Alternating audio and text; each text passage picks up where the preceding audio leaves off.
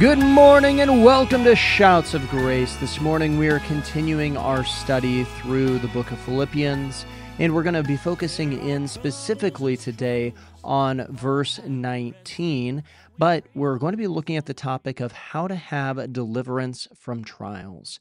How to have deliverance from trials. And this is a very important topic because it has been stated, and rightly so, that there are three places that you can be in life. One is just entering a trial. The other is in the heat of the trial or in the midst of a trial. And the third one is just exiting a trial. You see, the reality of it is because we live in a sin-cursed world, you are going to go through trials in your life, and you're going to be going through trials constantly. Some are trials that are good, and they end up building you up. You think of an athlete who's going and training for the Olympics, and we understand that they put their body through grueling trials in order to be ready for what they need to be, in order to be fit for the competition. And the reality of it is that some trials are good for us because hard is not always bad. Difficult is not always bad. Sometimes it's just difficult. Sometimes it's just hard in your life. But some of them, of course, are bad trials that you go through. Sometimes it is that idea of just plain the curse of sin that comes into this world, and sometimes it's difficult. And so I think it is important that we look at this idea of how to have deliverance from trials. But let's go ahead and let's read Philippians chapter 1, and it says this: Paul and Timothy, bondservants of Jesus Christ, to all the saints in Christ Jesus who are in Philippi, with the bishops and deacons, grace to you and peace from God our Father and the Lord Jesus Christ. I thank my God upon every remembrance of you, always in every prayer of mine, making request for you all with joy, for your fellowship in the gospel from the first day until now, being confident of this very thing, that he who has begun a good work in you will complete it until the day of Jesus Christ. Just as it is right for me to think this of you all, because I have you in my heart, inasmuch as both in my chains and in the defense and the confirmation of the gospel, you all are partakers with me of grace. For God is my witness, how greatly I long for you all with the affection of Jesus Christ. In this I pray, that your love may abound still more and more in knowledge and discernment, that you may approve the things which are excellent, and that you may be sincere without offense till the day of Christ, being filled with the fruits of righteousness, which are by Jesus Christ, to the glory and praise of God. But I want you to know, brethren, that the things which have happened to me have actually turned out for the furtherance of the gospel, so that is become evident to the whole palace guard and to all the rest that my chains are in Christ. And most of the brethren in the Lord, having become confident by my chains, are much more bold to speak the word without fear. Some indeed preach Christ, even from envy and strife, and some also from goodwill. The former preach Christ from selfish ambition, not sincerely, supposing to add affliction to my chains. But the latter out of love, knowing that I am appointed for the defense of the gospel. What then? Only that in every way, whether in pretense or in truth, Christ is preached.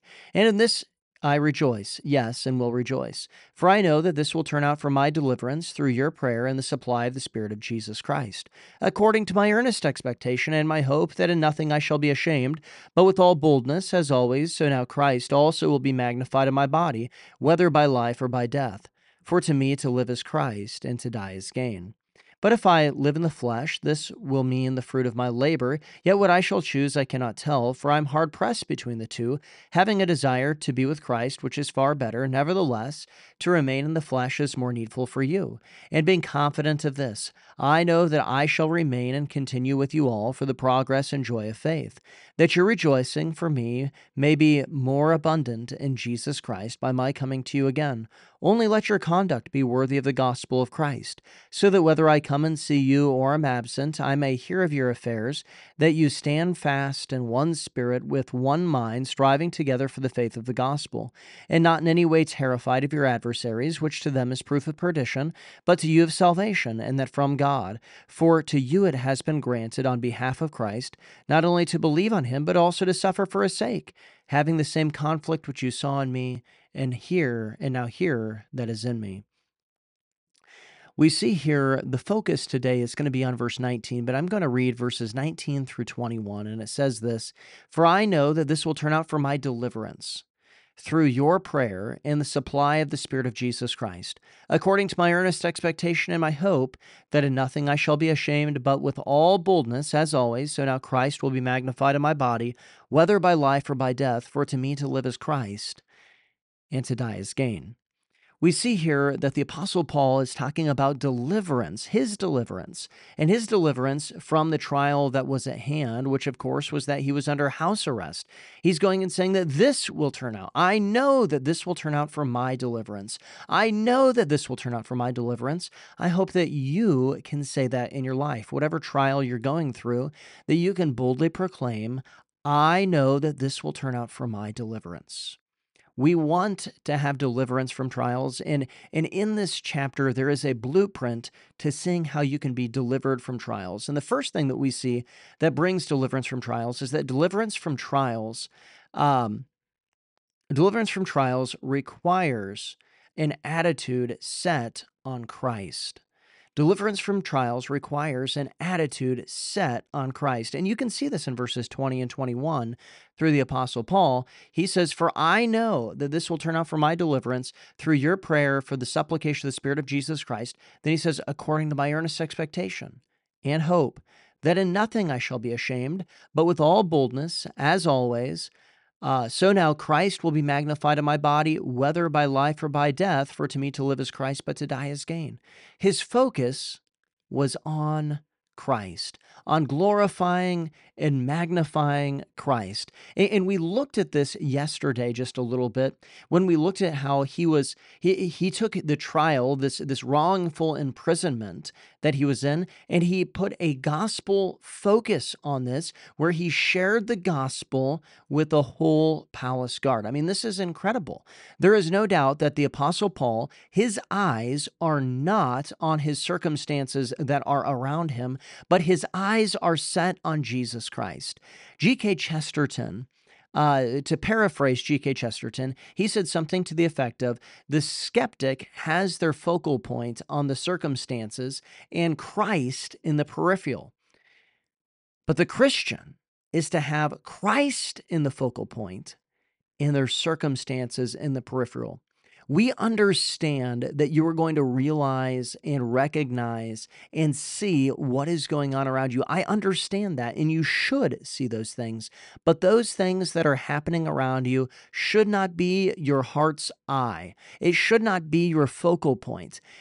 Should be your focal point is that your eyes should be set on Jesus Christ.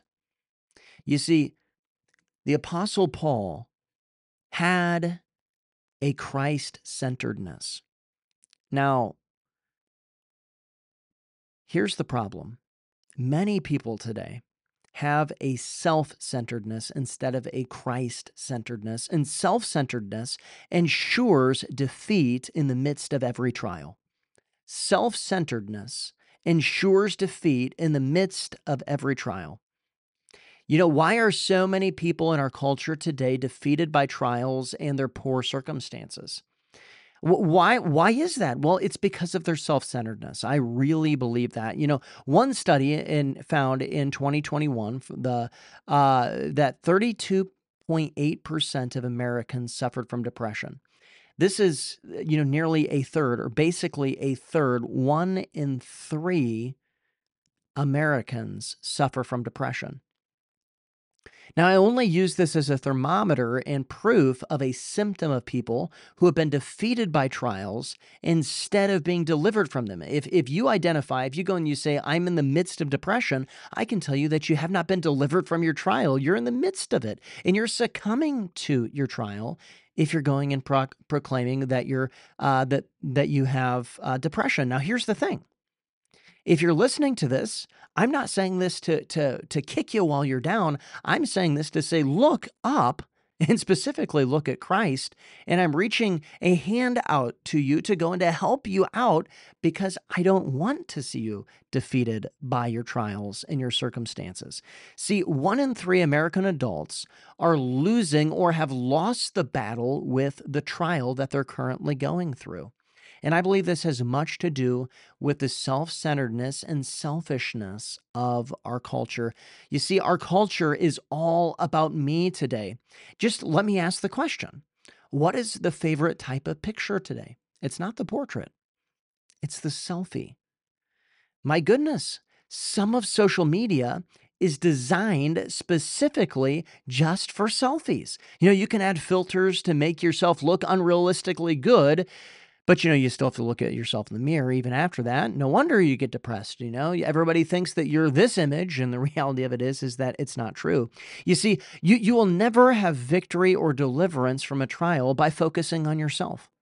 You will never do that. And I'm not coming out here and just trying to say that selfies are bad. I've taken selfies and things like that. Sometimes that's kind of fun. But the reality of it is that our culture has an infatuation. We are saturated with this selfie culture, with a self-centeredness.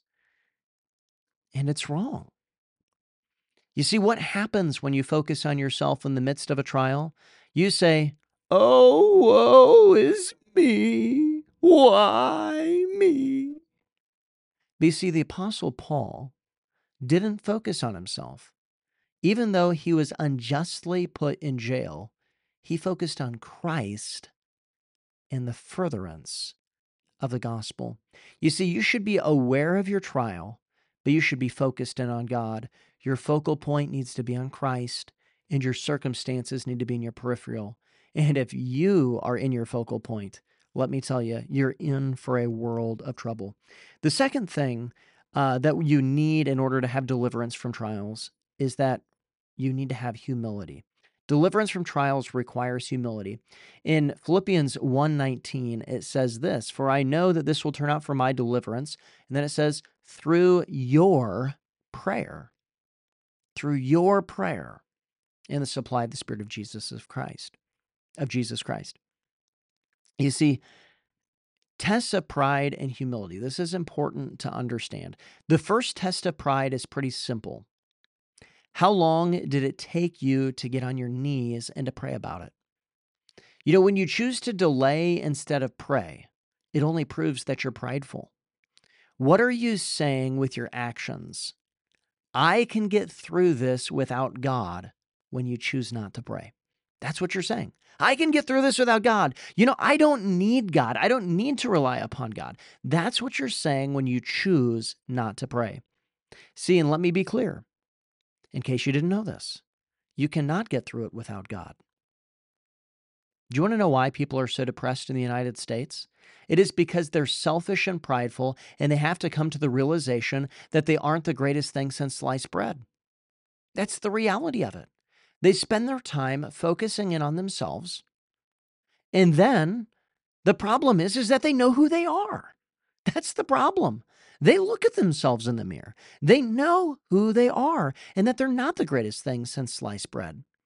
Every person, of course, has intrinsic value, but this value is tied to the image that is stamped on you, not by your greatness.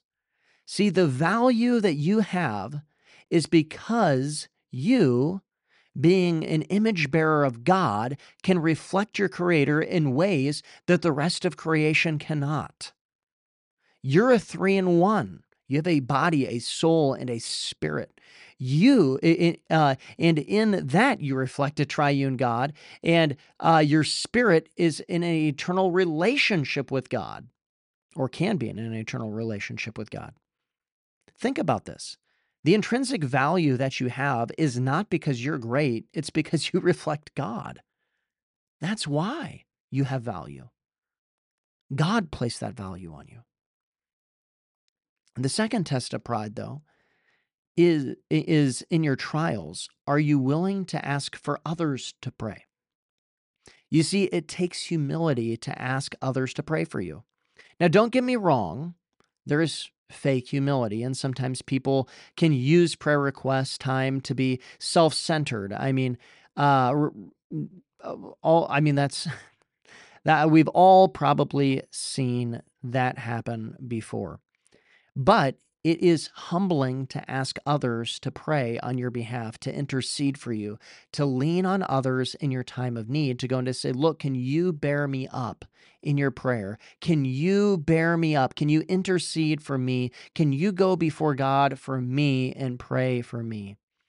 So you need to understand that God's order is for us to live with one another. That's why he goes and he looks at Adam and he says it's not good for man to be alone. And so he goes and he makes Eve and he puts us alongside one another. He puts us in a church. You see, he goes and he does this because he wants us to live in community with one another. He has this for us. See, there is this, what I would say, what I call is the Jesus and me heresy. There are individual aspects to Christianity. Yes, you are saved personally. You will personally be held accountable to Christ. But even in creation, we see that an individual is not sufficient. Once again, God looked at Adam and he said, it's not good for man to be alone. Now, I know some of you might be sitting here thinking, I'm not alone. It's Jesus and me. Well, explain this one to me. When God said this, it was before sin.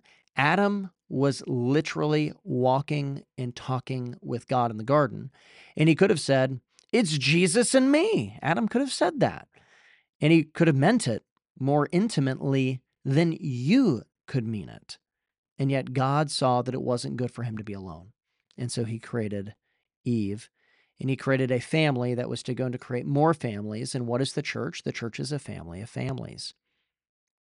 You see, while many err in today's day and age on the side of communism, and they remove the individual from the equation, others do err on the side of radical individualism. And both of these errors are outside of God's design and order. And the principle that I want us to see here in the text is that we need each other to be delivered from trials. And by this, it means that you need to humble yourself and be praying in unity with others for your deliverance from the trial. This is important. This is important. In order to get deliverance from your trials, you must have humility. You need to go to God. How long did it take you to go to God to pray in the midst of your trial? And you need to go to God with those whom He has placed in your life. Humble yourself, ask others to pray for you. The third thing that we see in order to have deliverance from trials, and I'll go through this quickly, is that you need the supply of the Spirit of Jesus Christ. For I know that this will turn out for my deliverance through your prayer and the supply of the Spirit of Jesus Christ. So therefore, in order to get the Spirit of Jesus Christ, in order to go and to be in unity with Jesus Christ, of course, this means we need the Holy Spirit in our life. And this means you need to get rid of what is between you and Jesus or what hinders you from getting next to Jesus. And it says this in Psalm 66:18. If I regard iniquity in my heart, the Lord will not hear me. In Hebrews 12:1 and 2, it says, therefore, we also, since we're surrounded by such a great cloud of witnesses, let us lay aside every weight and sin which so easily ensnares us, and let us run with endurance the race that is set before us, looking unto Jesus, the author and finisher of our faith, who for the joy was set before him endured the cross, despising the shame, and has sat down at the right hand of the throne of God. You see, some of you who are listening today will not be delivered from trials because you love sin and you refuse to deal with it. Lay aside the weight and the sin that easily ensnares you. If you regard iniquity in your heart, the Lord's not going to hear you. You're not going to have that supply of the Spirit of Jesus Christ. Confess your sins, repent of it. Consider chastisement when it comes into your life. Now, you need to understand this. It is so important to be near Christ. In fact, it tells us in John 15 that you need to abide with Christ. Abide with him. In order to get delivered from trials, you need to be getting the supply of the Spirit of Christ. You need to be near Christ. You need to actually abide in him. So the question is how is your relationship with Christ? Are you walking daily by your Savior's side? Are you neglecting his word? Are you neglecting prayer? Are you neglecting his body?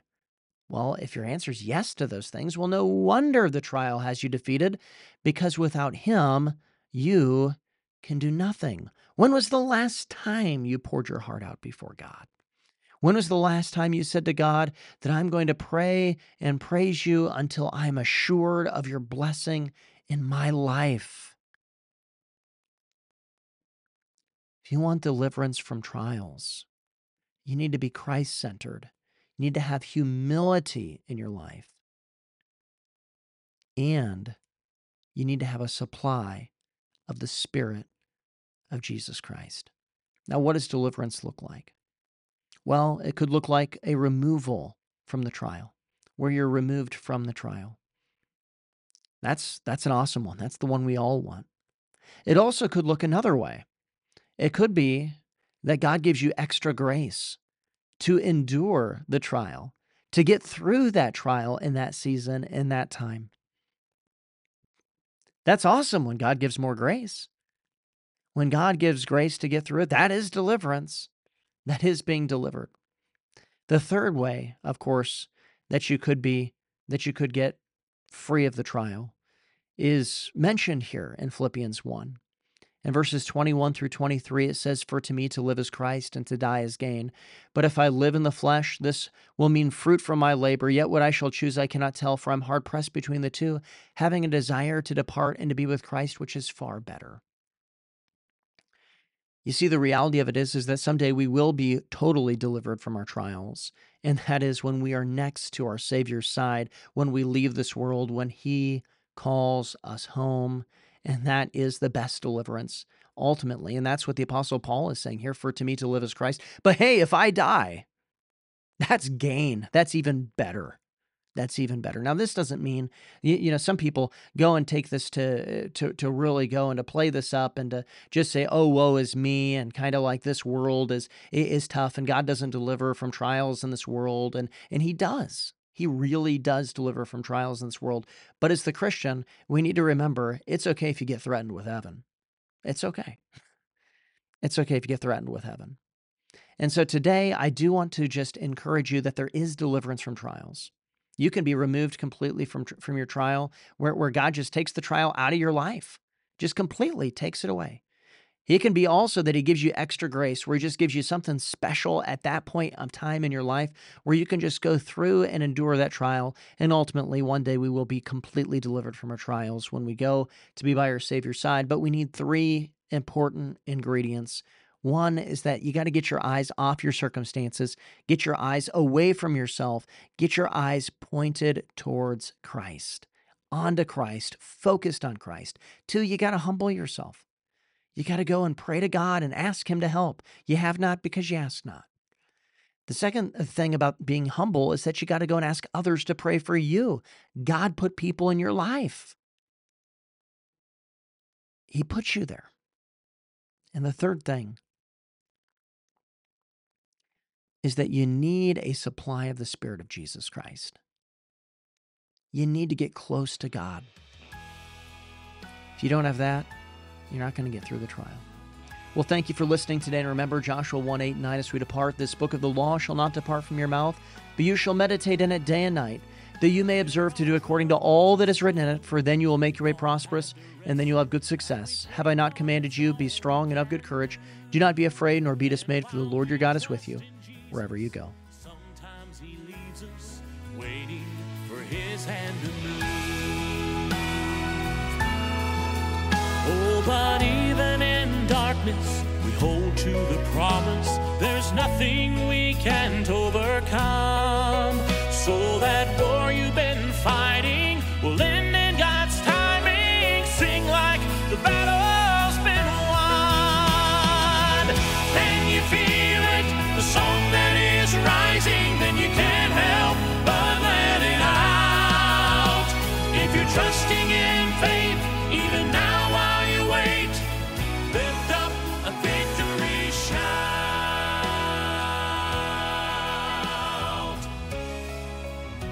Though you may not yet see it, you can believe it. The work is all